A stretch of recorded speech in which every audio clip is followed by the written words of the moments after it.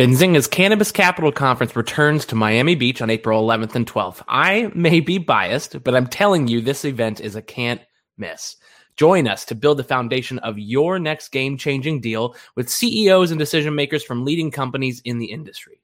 We're talking about the next wave of businesses, strategies from the most profitable businesses, and exactly what investors are looking for in a challenging market.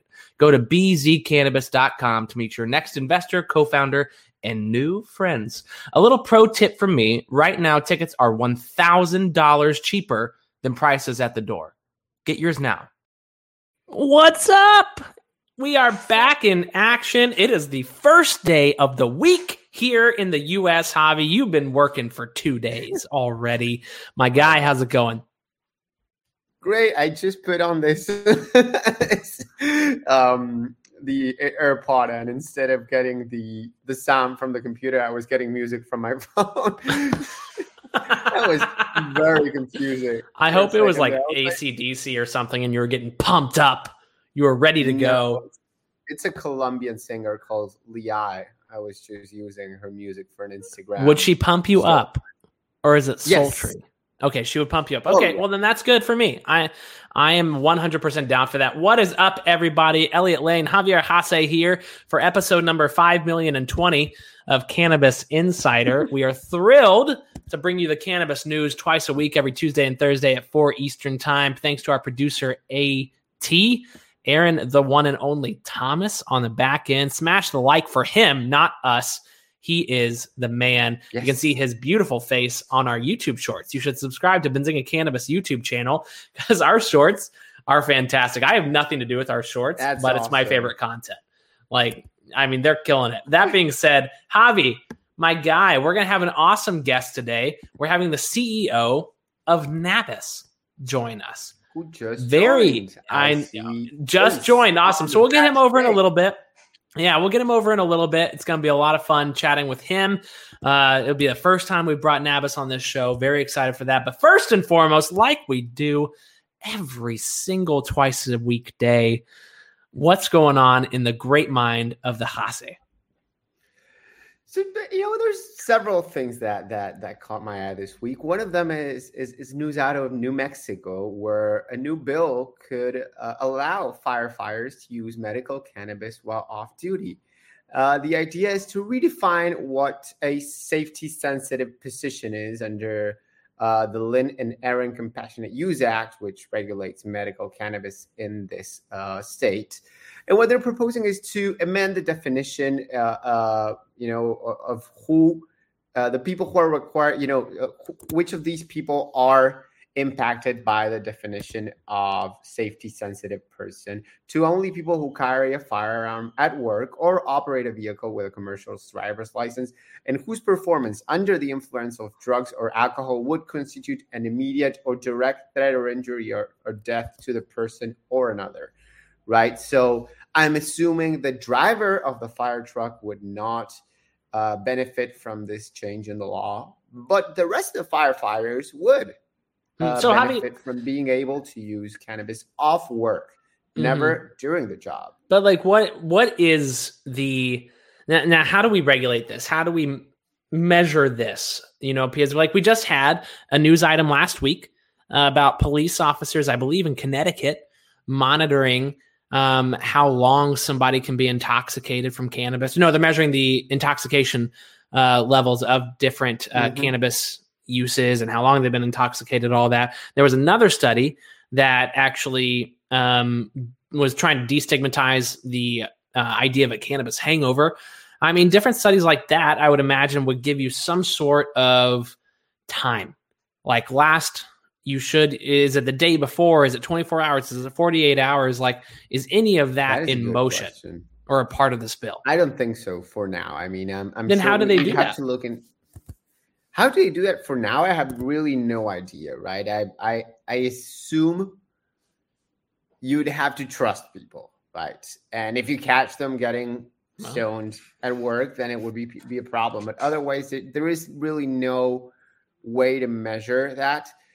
Because for a medical cannabis patient, right, if they have to use cannabis every day and it takes 5 hours to to no longer be intoxicated, but then it can still be traced. We cannot fully measure THC concentration levels in blood or urine right now, I think. So maybe, I like it. Vince has some insights. Well, maybe honestly that would be interesting. But keep it rolling, man. Let's get a few more news items in here. One that I really loved was John Oliver is back on HBO with Last Week Tonight, and his latest segment, the main segment, the main story tonight, as he likes to introduce it, this week was about psychedelic assisted therapy, as you can see there. And of course, he said there's huge potential if done responsibly. Very, very interesting show. He looked into the different uses of psychedelic substances for treatment, for mental health. He shows interviews of veterans who suffer from PTSD and have had great experiences with psychedelics. He looks back at the history of psychedelics, prohibition, different clinical trials, different uses, the risks, right? The caution that we need to take when administering all this. And then he actually calls out Compass Pathways, CMPS, looking into how fair it is for them to want to patent a molecule or even like a clinic, for instance, right? Very, very interesting show. I do recommend it. You can check it out tonight on YouTube or go to benzinga.com/cannabis and find the entire article with the video included. Fantastic. Now, I guess on top of that, and you hate it when I do this, so apologies. I'm going to ask for forgiveness, not for permission. But another article came out today in Forbes saying cannabis somewhat mutes the effects of psycho-assisted therapy, like long-term cannabis use. So they measured several people. It was like 253 people and their different uses of cannabis and their reactions to psychedelic therapy. And apparently those that use cannabis a lot more than others have less of a response. That is interesting. I mean, it does make sense, right? The one thing I can tell you for sure is that cannabis use is not recommended in combination with other psychedelic substances while undergoing therapy, right? For instance, during the weekend, I was taking a deep dive into ibogaine, right, and how that works for the treatment of addiction. And one of the things that they ask you, before you do a addiction therapy using ibogaine is one, you have to detox from whichever substance you're looking to recover from addiction from. For 30 days. So no use of, say, for instance, opioids for 30 days if you're doing ibogaine therapy to treat opioid addiction or dependency. Mm-hmm.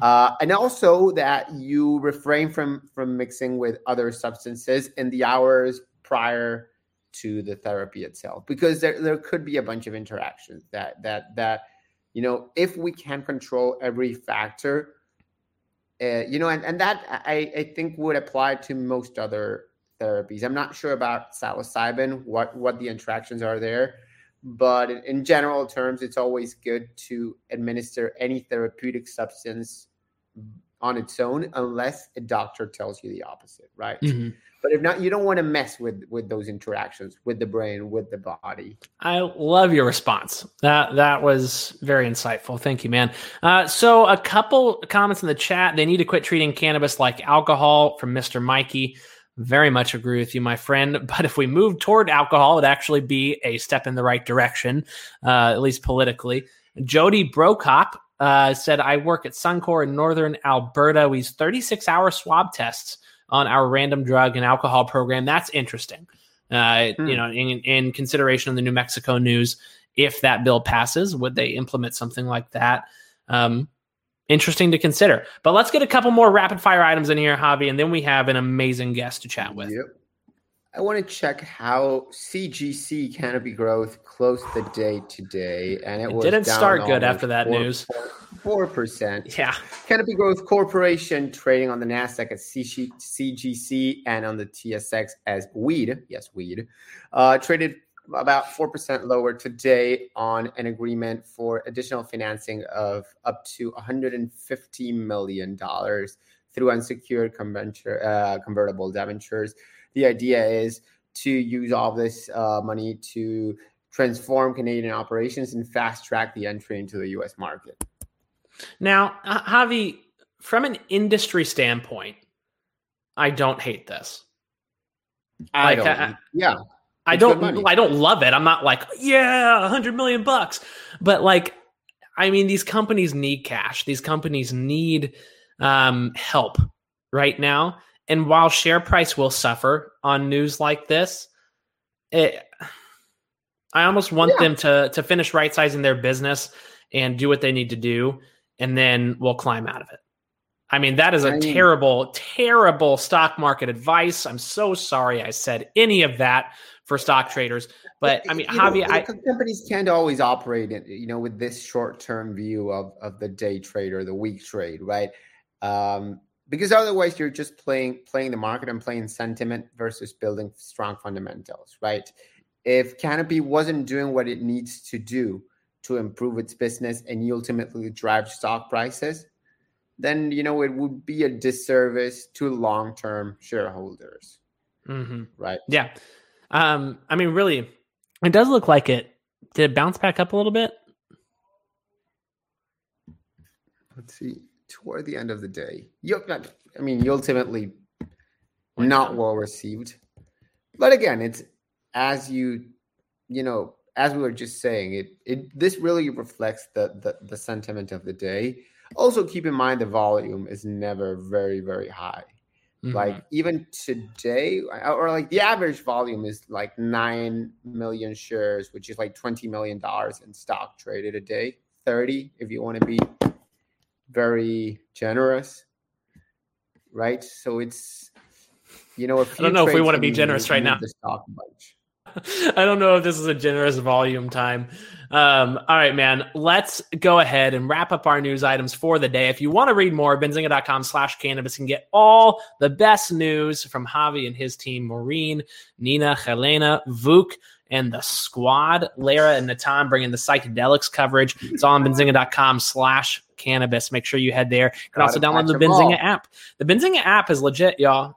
In terms of news flow, you just slide over to the cannabis news section, get all their news right there. Was that in French? Mobile. Was that in French? Pardon my French. It's le shit. I don't know what you just said, but I just love it. That said, y'all, let's bring it over. Hey, we're on LinkedIn and Twitter here. We're not on like CNBC. Y'all, so Elliot Lane, Javier Hasse, but with who you've been waiting for, let's bring over the CEO of Nabis, Vince Ning.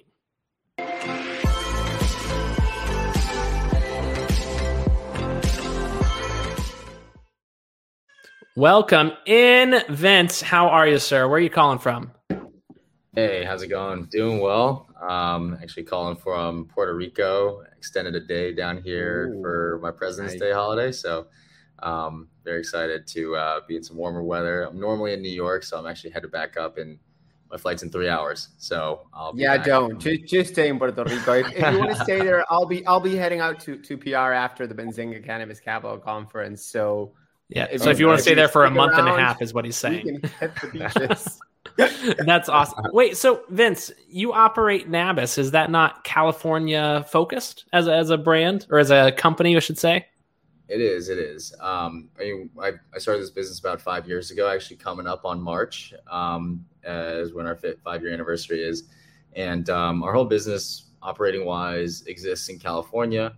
Our corporate staff, though, is fully remote. So, a lot of our team, whether it's engineering, product marketing, does reside within California, but we do have a few people remote outside of that state. But, for me, I moved to New York in April last year with the goal of actually expanding Nabis out into the New York market, just given we have hopes and goals of becoming a national player, and New York was definitely an opportunity we didn't want to miss up. So, I moved out there to really just be boots on the ground, to meet local operators, see how we can help benefit the market there. How do you operate a business that is so heavy on logistics remotely, though? I'm super curious. And by the way, let maybe introduce Navis for Yeah, those sure. who don't know. Yeah, for those who don't know, Navis is the largest cannabis wholesale platform based in California. Today, we serve over 300 brands exclusively on our platform and distribute their products out to nearly every dispensary in the state. And so today, we serve roughly about 20% of the California market, which roughly equates to almost $500 million worth of products distributed on an annual basis. And beyond just distribution, my background comes from the tech space, but learned the operational and sort of the distribution side. Just given I come from more of an engineering background, and so it's one big math equation for me. But took that sort of skill set, built out the logistics platform, and then overlaid a lot of tech services on top of it. So, we have a wholesale marketplace. We run a financing, factoring business. We have a data analytics platform. We have APIs. We have, other ways to interact with our platform that make distribution much more modern than, what exists before in other industries, and allows us to streamline and improve margin efficiency for not just us, but other operators and partners we work with. So many things to dive into. So let's start with kind of the wholesale perspective of California. When we look at a lot of the pricing pressures, a lot of the issues that not just California gets a bad rap because it's the largest market, but every state has been dealing with in the cannabis space. How does that affect your business specifically? But and are you somewhat immune to it because you're such a big player in the state?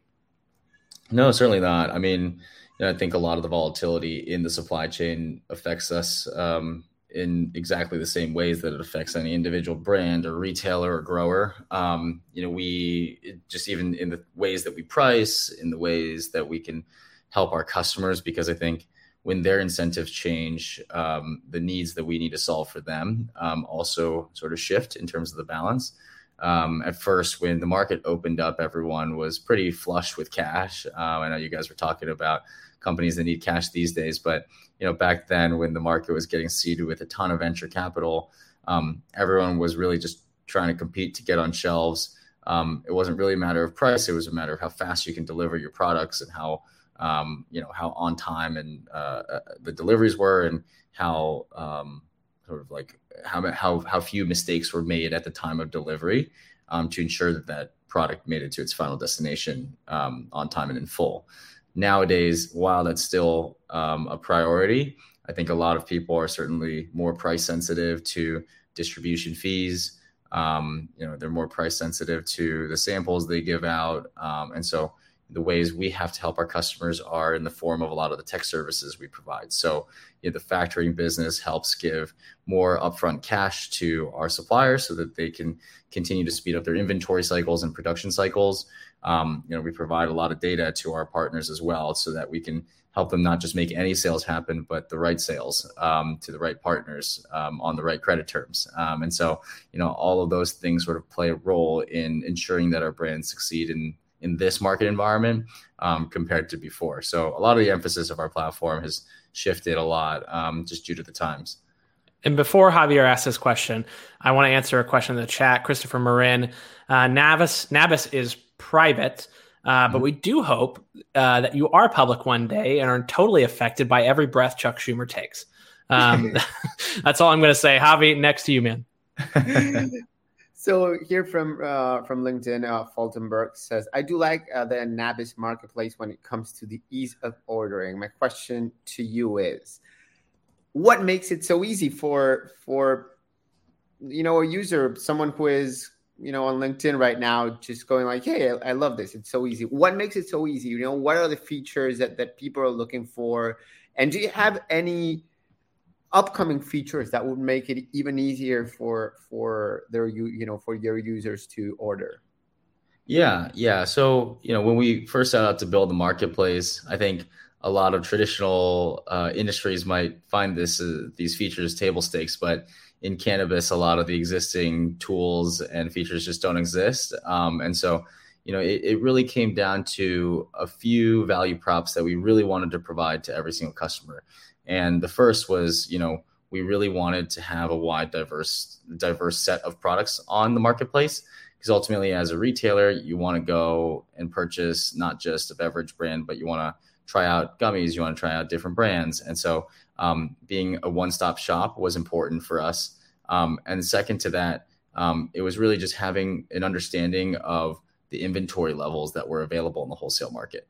So, if you look at other software providers or wholesale marketplaces, they don't actually run the distribution themselves, which means they don't manage the actual physical inventory behind the scenes that's being listed on the marketplace. So each brand sort of manually manages the inventory levels. And so the sort of experience sometimes gets lost at the retail purchasing level if they're expecting to buy 10 case packs of Plus gummies and only 3 show up. That's just not a great purchasing experience. And so then what that trickles into is, if I don't feel confident or I don't trust the marketplace to actually fulfill my order on time in full, then I'm not going to put money up front to pay for something until the products arrived.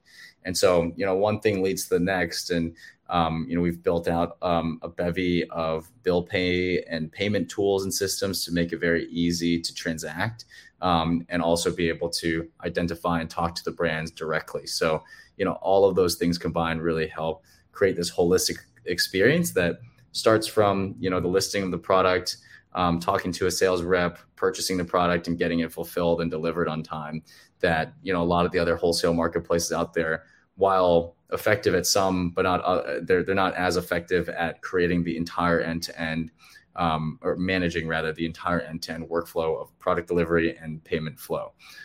So that, we really just try to stick to the fundamentals. And of course there's little design tricks that we have to make it easier and easier to fill orders. But I think the foundational pillars are really just, it comes down to the sort of like base level expectations of using e-commerce sites, which is, products and payments. Go figure. That being said, Vince, I'd like to dive in a little bit further to your financing side. You mentioned financing earlier. I'd like to understand a little bit more about the impetus and when you rolled that out. Yeah, that was our second product after we rolled out our fulfillment platform. We really rolled it out because, we as a marketplace, the other thing we pride ourselves on is we have a philosophy of keeping our platform agnostic, which means we don't buy and sell inventory. We don't have a sales team like a full suite distributor that goes and reps a brand to go stock them into different doors. We give them exposure by, allowing them to use a marketplace or like using our marketing tools to help them get into doors. Each brand then goes and sells directly to the retailer, or vice versa. The retailer buys directly from the brand through our platform. And that means that if a retailer decides not to pay a brand, then the brand is basically out the money directly. We don't act as like an intermediary for sales, because we really want to be able to not take sides. Like we kind of have a Switzerland model as far as serving brands and retailers across the industry. And so as far as the factoring business, that product came to market as a result of, brands just know they needed to knowing that in wholesale transactions, net terms and credit terms need to exist because the transactions can be fairly large.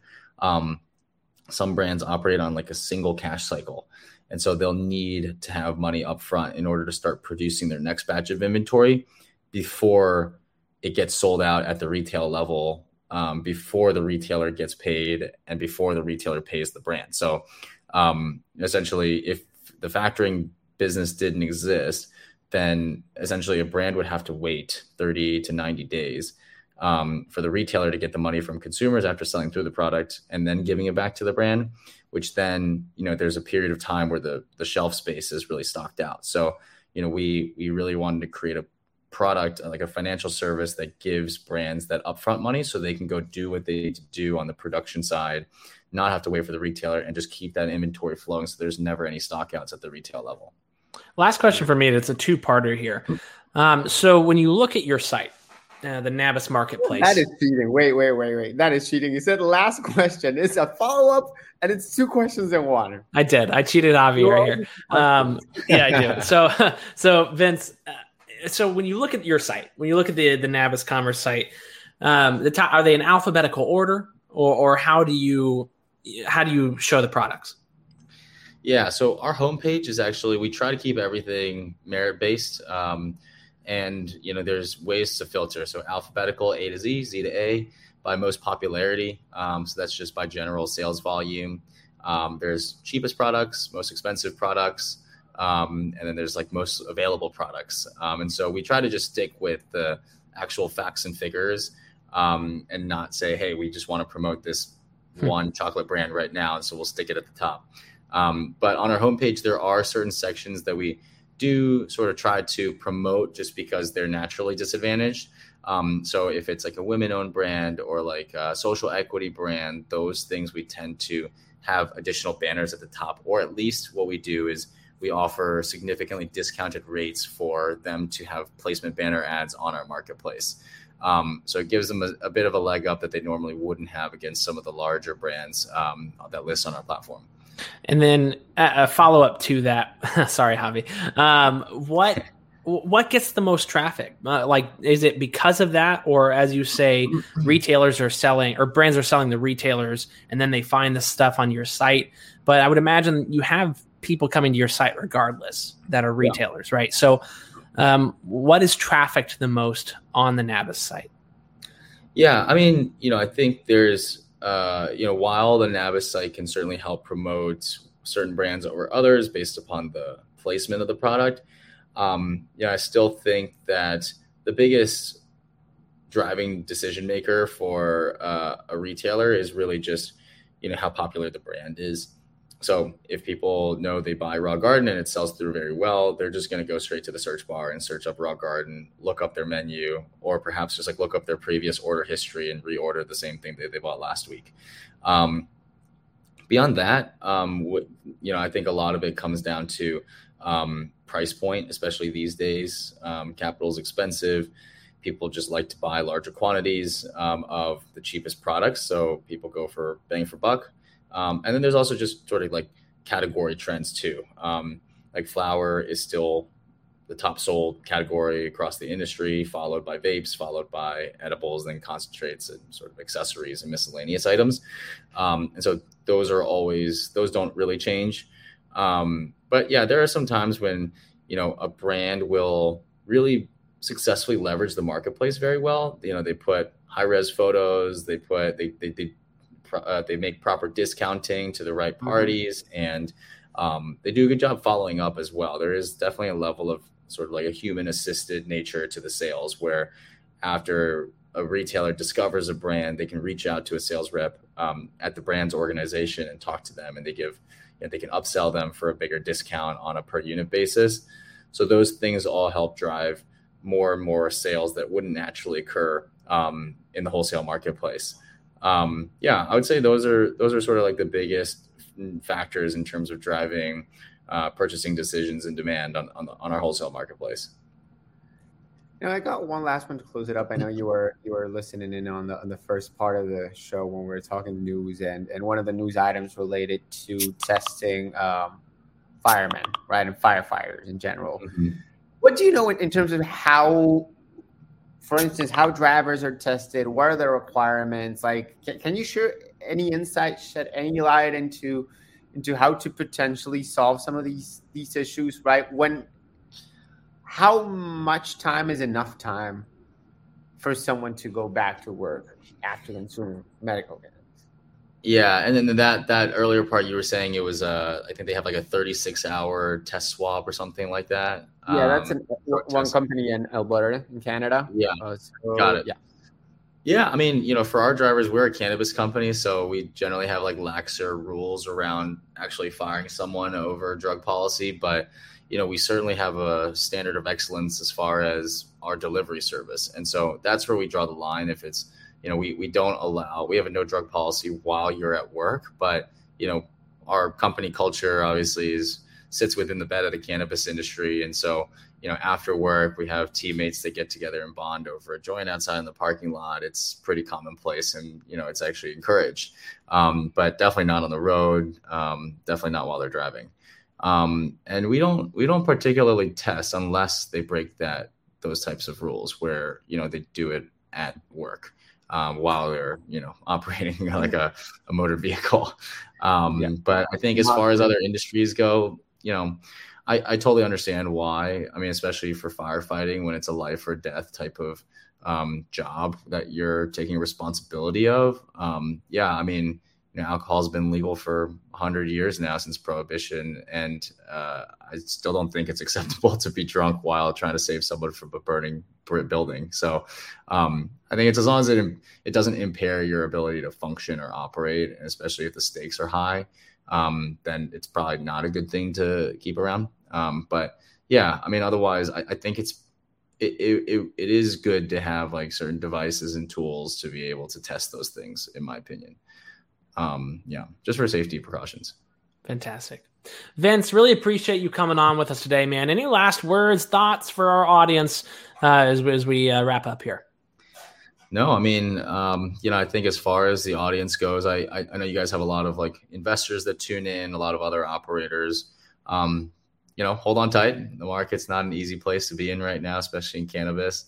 I always tell my team that it's about focus right now and making every dollar count. And so, we as a business, while we're the largest, we know it's not bulletproof, and we know we need to keep growing and expanding. And so hence why we're looking at opportunities in New York and other states. And I think a lot of other brands are doing the same too. So as far as the operators out there go, I think it's highly encouraged to go check out some other markets outside of the one you're in right now, just because I think there might be some inefficiencies there to be able to grab extra margin, because I think raising extensive sort of like company saving equity rounds or debt rounds can be quite expensive. And operators tend to lose control of their business in volatile times like this. So, to the extent that, you can rely on your own capital, keep growing. And even if it's growing a little slower, I think sustainability is actually more key at this day and age, because, relatively speaking, if your competitors are dying, you're still doing better than everyone else. So I think at least for another year, the cannabis industry will be like this. And so we all just need to sort of get our mindset leveled with our expectations as far as like how long we need to hold this out for. Thank you, Vince. Yeah. Really appreciate it. Vince Ning, CEO and co-founder of Nabis. Hopefully we'll see you in Miami in April for our Cannabis Capital Conference. We would love to see you and you have your expertise on our stage. But that being said, my friend, until next time, be well, stay safe, and keep kicking butt. Thanks, guys.